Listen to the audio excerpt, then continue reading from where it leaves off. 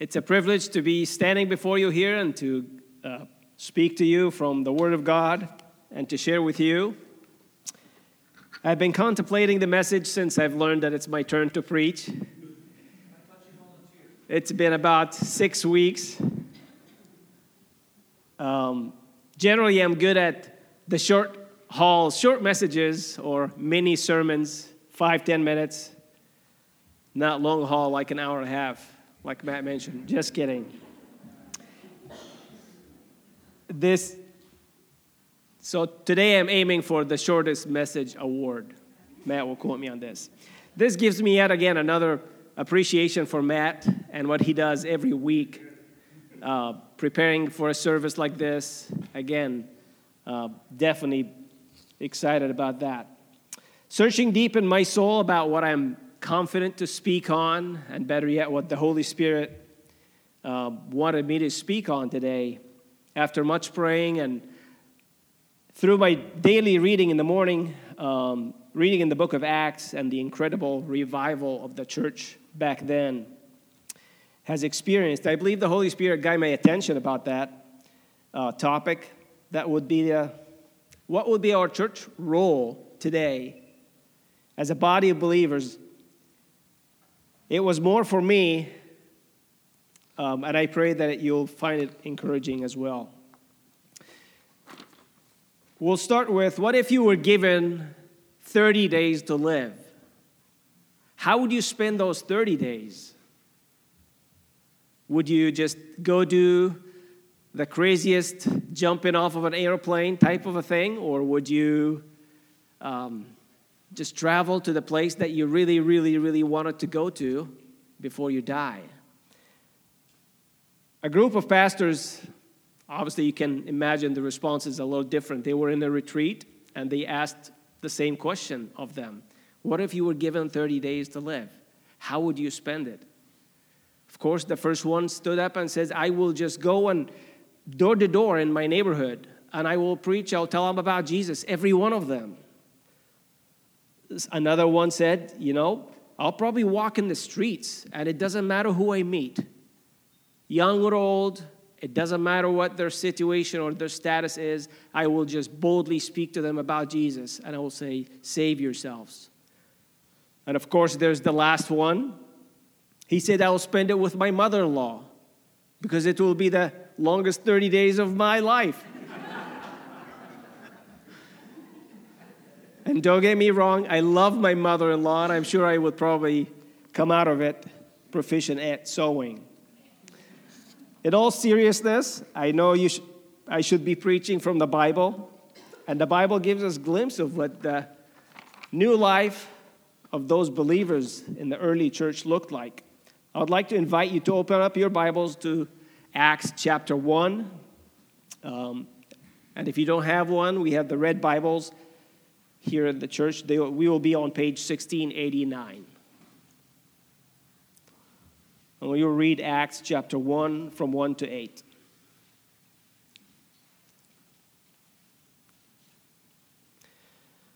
This is Luke speaking. In my former book, Theophilus, I wrote about all that Jesus began to do and to teach until the day he was taken up to heaven after giving instructions through the Holy Spirit to the apostles he had chosen. After his suffering, he presented himself to them and gave many convincing proofs that he was alive. He appeared to them over a period of 40 days and spoke about the kingdom of God.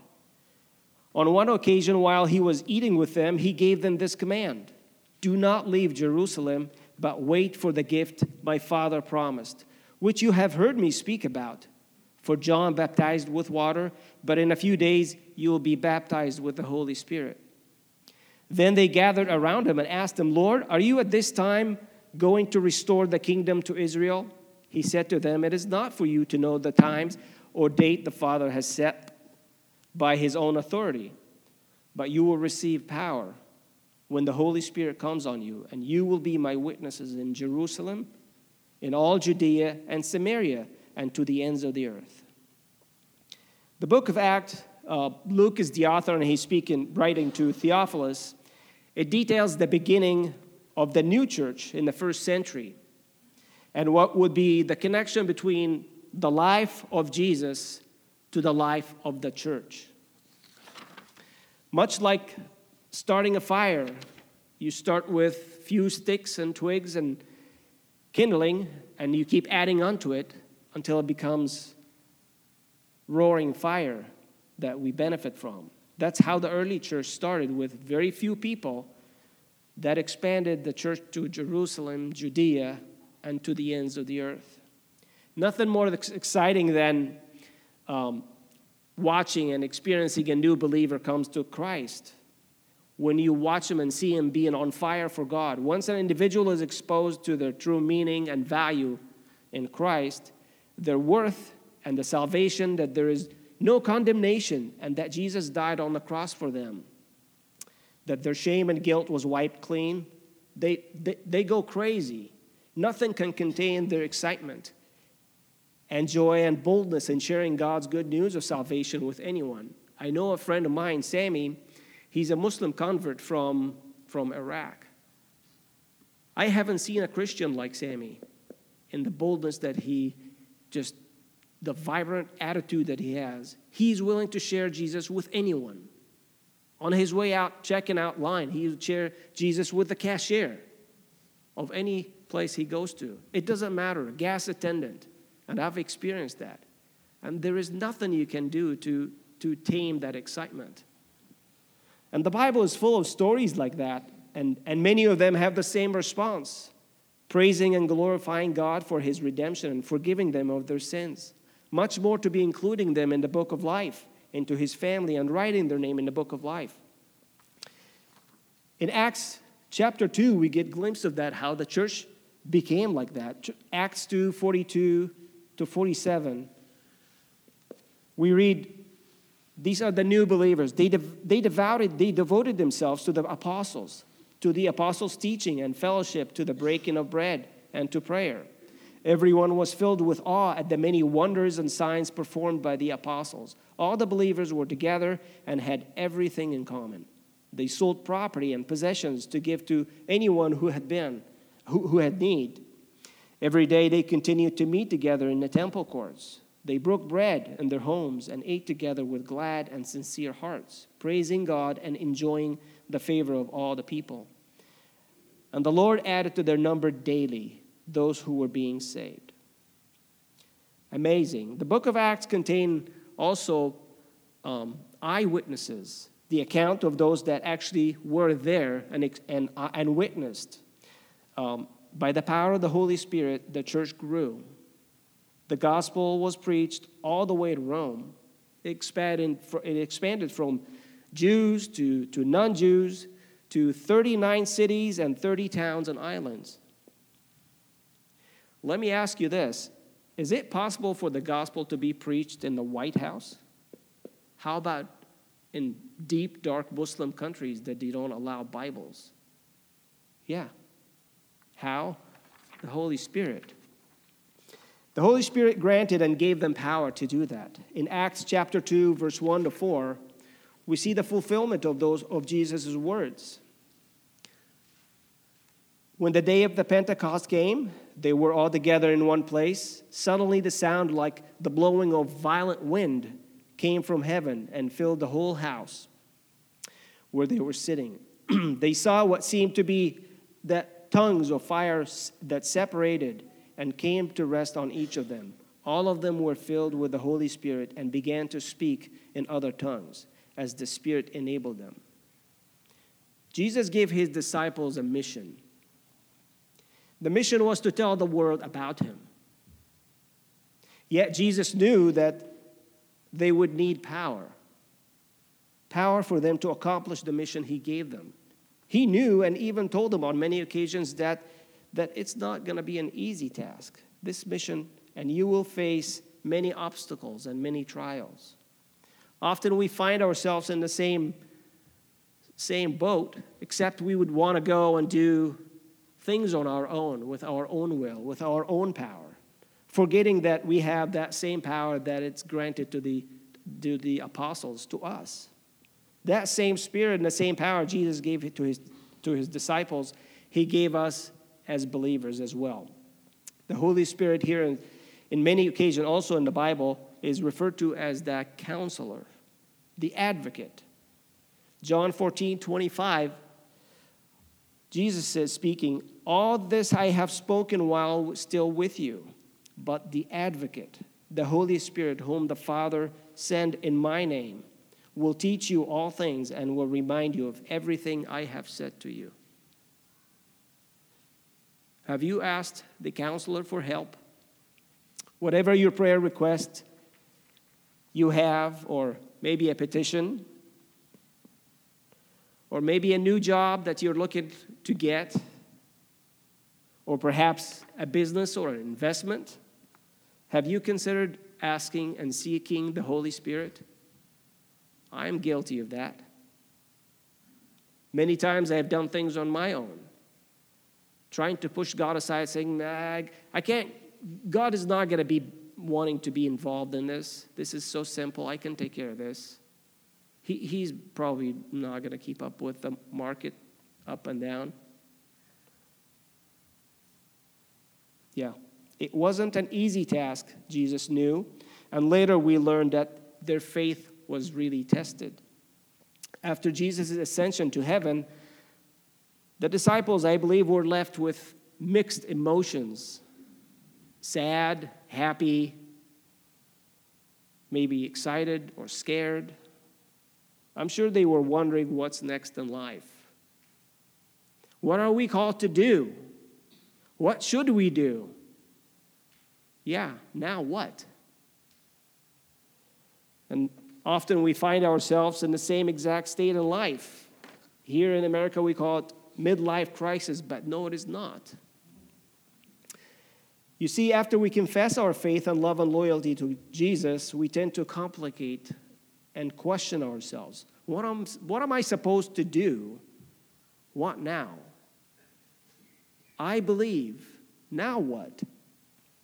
Should I just keep going, doing the same thing I'm doing, go to work and continue on with my normal life as it is? I'm sure if Jesus wants me to tell someone about him, he will make it happen. Or I don't have time, you see. Or maybe I'm just not equipped. I'm not trained. Or I don't have the words to speak. We just read in John, Jesus reminds us that the Holy Spirit will teach you and remind you of all things I have said to you. And friends, we sometimes do complicate things. We figure out, how can I just approach this individual and tell him about Jesus? Do I need to read a book or get a certification of some sort? When Jesus said to his disciples, all you have to do is tell them what I have told you. Tell them the stories and the things you've seen, the things you've read, the things you've heard.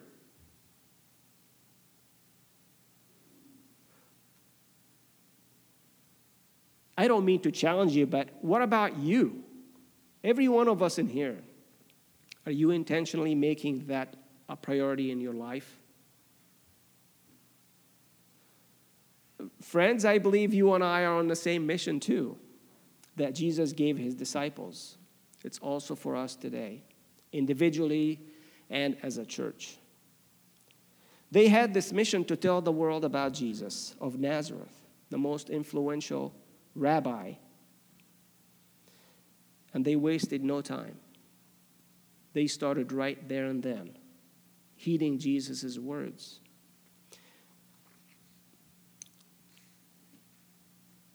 We read in Acts chapter 2, verse 29 to verse 40. This is a long passage which I will read to you. But it summarizes what the power of the Holy Spirit is and looks like after an individual is really willing to listen. This is Peter. Fellow Israelites, I can tell you confidently that the patriarch David died and was buried, and his tomb is here to this day. But he was a prophet and knew that God had promised him on oath that he would place one of his descendants on this throne. Seeing what was to come, he spoke to the resurrection of the Messiah. But he was not abandoned to the realm of the dead, nor did his body see decay. God has raised this Jesus to life, and we are all witnesses of it. Exalted to the right hand of God, he has received from the Father and the promised Holy Spirit, and has poured out what you see and hear. For David did not ascend to heaven, and yet he said, "The Lord said to my Lord, sit at my right hand until I make your enemies a footstool of your feet. Therefore, let all Israel be assured of this: God has made this Jesus, whom you crucified, both Lord and Messiah." When the people heard this, they were cut to the heart and said to Peter and the other apostles, "Brothers, what shall we do?" Peter replied, "Repent and be baptized, every one of you, in the name of Jesus Christ for the forgiveness of your sins. And you will receive the gift of the Holy Spirit. The promise is for you and your children and for all who are far off, for all whom the Lord our God will call." With many other words, he warned them and he pleaded with them, "Save yourselves from this corrupt generation."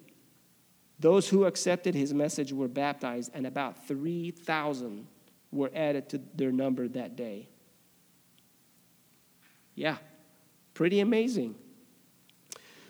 We learned that what was ordinary disciples, with the power of the Holy Spirit, thousands came to faith. They were focused. They were on a mission. They had the mission they received, the power of the Holy Spirit, but there was still one more element to this. They needed. Earlier in the Sermon on the Mount, they heard Jesus' words teaching the crowd. The disciples were there. Jesus was speaking on and teaching to seek the kingdom of God first. Seek ye first the kingdom of God. Much like Matt does for us here with the children's message, it is also God's words for us. You see, they were there. They did hear Jesus, and they were astonished by his teaching. To seek means is to actively and proactively be looking for something, to pursue it.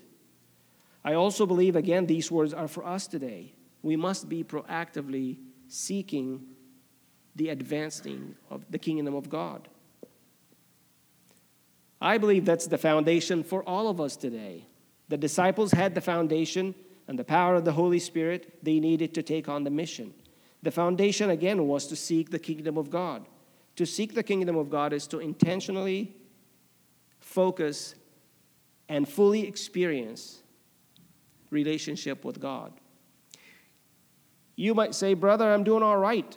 I pray every morning. I read my Bible before I go to bed, and I even help my neighbor with her chores." These are wonderful. To seek the kingdom of God is to be fully committed. Yes, usually through avenues we know, and the avenues has provided us such prayer and meditation on his word. However, seeking the kingdom of God does not stop there. It also includes sharing the fruit of relationship with God with others through things like evangelism, practical giving, expressing love to others through whatever means God has specially gifted you or directed you to do.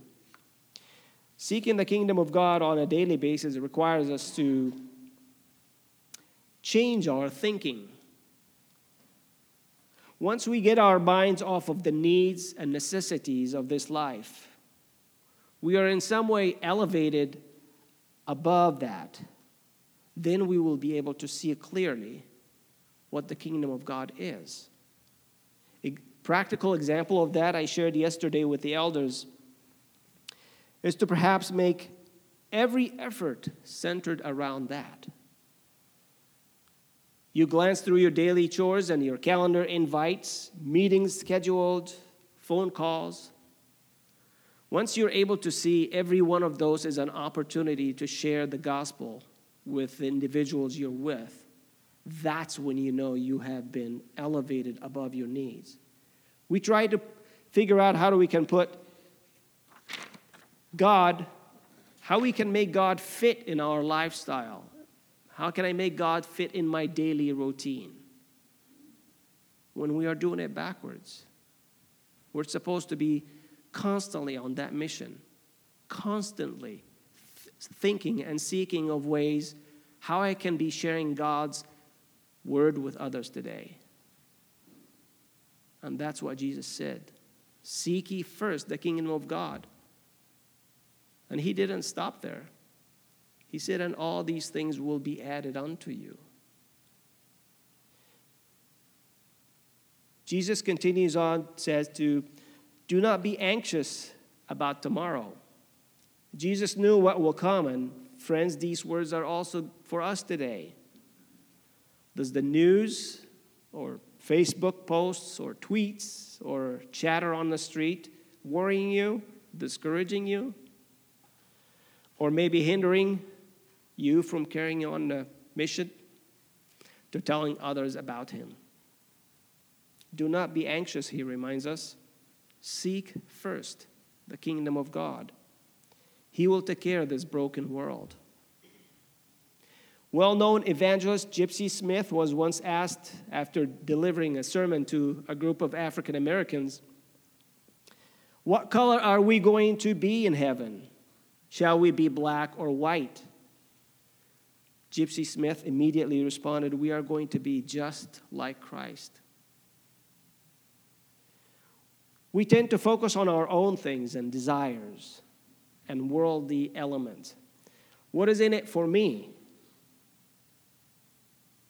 I can share with others only if, and we keep adding conditions. We need to be fully committed to advancing the kingdom of God.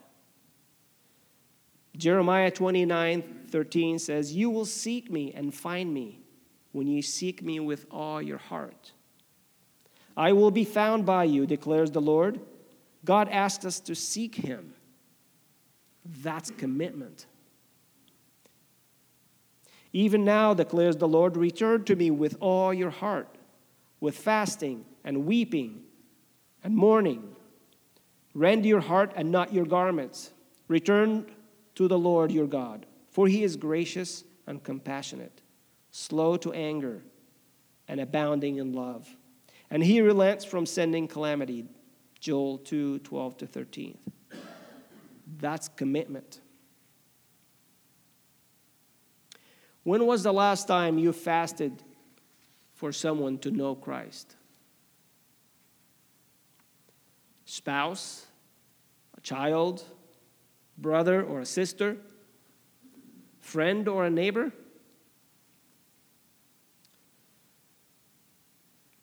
Friends, do you want to see and experience true revival? Do you want to see difference in your life? Young and old,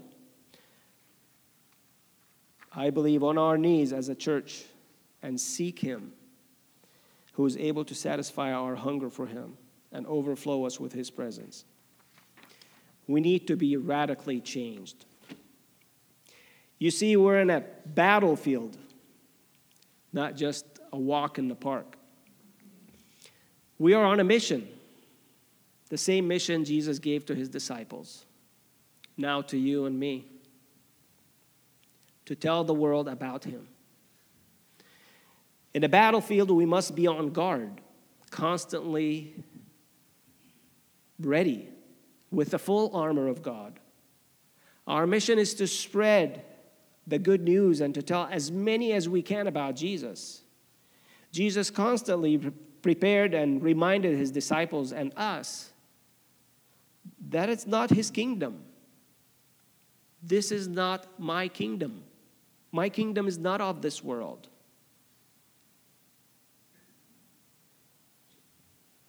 In my mind, I almost see it like a movie. We're carrying tents, traveling through life, backpacking, if you would. You're meeting and you're interacting with people on everywhere you go. There is nothing on our minds other than consistently seeking to tell people about Jesus and what he did, and moving on continually progressing towards where we're headed. Sharing the gospel and carrying the mission is not just the pastor's job. It's for all of us, soldiers in the Almighty God's army. Are you willing to commit? It's a commitment.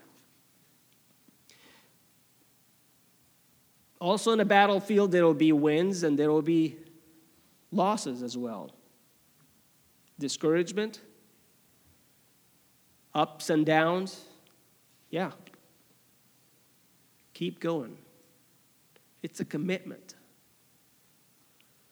We stand up and we carry on. Trust me, I am included. I've been definitely challenged when I started reading these words. I know you're here and you're listening and agreeing with me. I'm sure we're also asking the same question. What's next in life? What am I supposed to do? What am I supposed to do differently? Do you know of someone in your family that doesn't know Christ? Maybe, again, a coworker that you chat with during lunchtime and you're shying from sharing with them the gospel. Perhaps a friend or an employee of yours or a student. Yet I believe the mission is clear. We need to start with the foundation of seeking first the kingdom of God. Is God and his kingdom a priority in your life? He promised us that all these things will be added unto you. He knows what we need. Once we seek the kingdom of God first and his righteousness,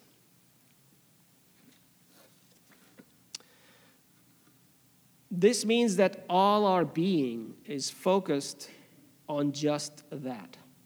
Every day we wake up and go about our business as a priority. We are supposed to seek God's kingdom first, taking every chance we can to tell the world about him. We need to adjust our daily focus, constantly looking for ways to share the gospel with others through means that God has already given you as a teacher, a farmer, a computer dude, a pastor, a truck driver. God has given every one of us these abilities not just because we are good. I think Greg will be good at his job. Let me put him there. No. I believe God has placed every one of us in this place, in this community, for a reason. God has given every one of us the ability to do that.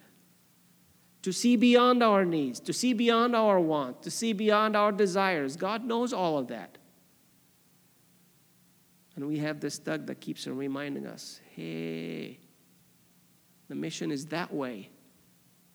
There's lots of attractions on the way. We need to be fully committed, all our being committed to him and his work. Not to cut us off from the world and go become monks, but God has placed, again, every one of us to do his work once we make that a priority in our lives. Jesus asked his disciples, and now asking you and me, are you in on this business? You see, it's either you're all in or not. I have personally tried that before. It doesn't work. Either we're all committed or not. But I'm busy, you say, or now I have kids. What should I do with that? Or maybe I'm advanced in age. I can't. Or I have a very successful business with lots of employees that I need to take care of, or a farm, or even a ministry. What are you holding on dear to you? What's your excuse for not sharing the gospel with others? What's holding you back?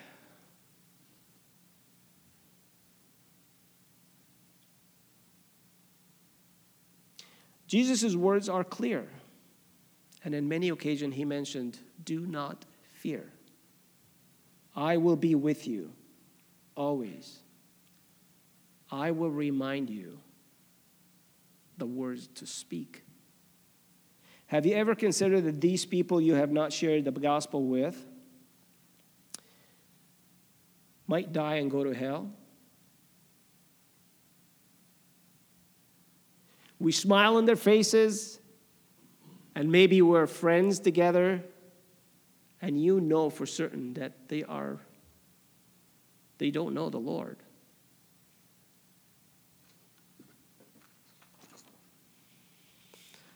Romans 10, 12-14, for there is no difference between Jew and Gentile.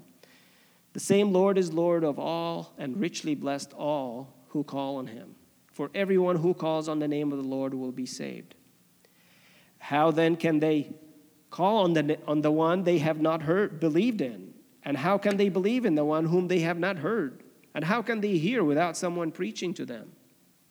And how can anyone preach unless they are sent? We need to be those messengers. Are you willing to be one of those messengers?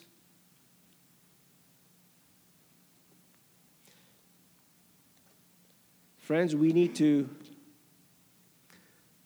refocus, readjust our thinking, and not lose the sense of urgency. There is no time to waste. It's okay if you were distracted for a little bit. It's okay if some things along the way got your attention for a while. It's time to stand up, shake the dust, put on your backpack, and continue on with our mission. I would like for us to take some time to pray. Go ahead and close your eyes. Bow our heads. We'll be done in just a few minutes.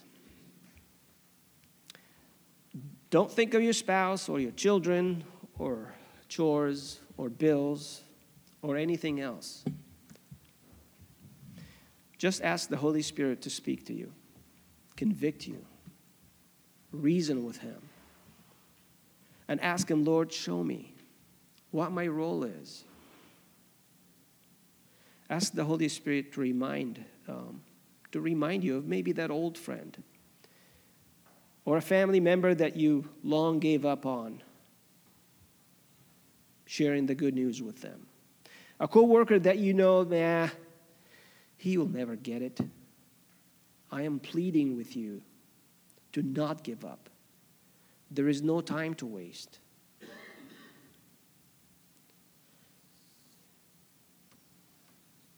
And if you're new here or haven't committed your life to Jesus, there is still time. You can do that right now. Tell him that you're sorry and ask him to forgive you your sins and accept you in his family. He promised that he will forgive your sins and give you a new heart, a new beginning.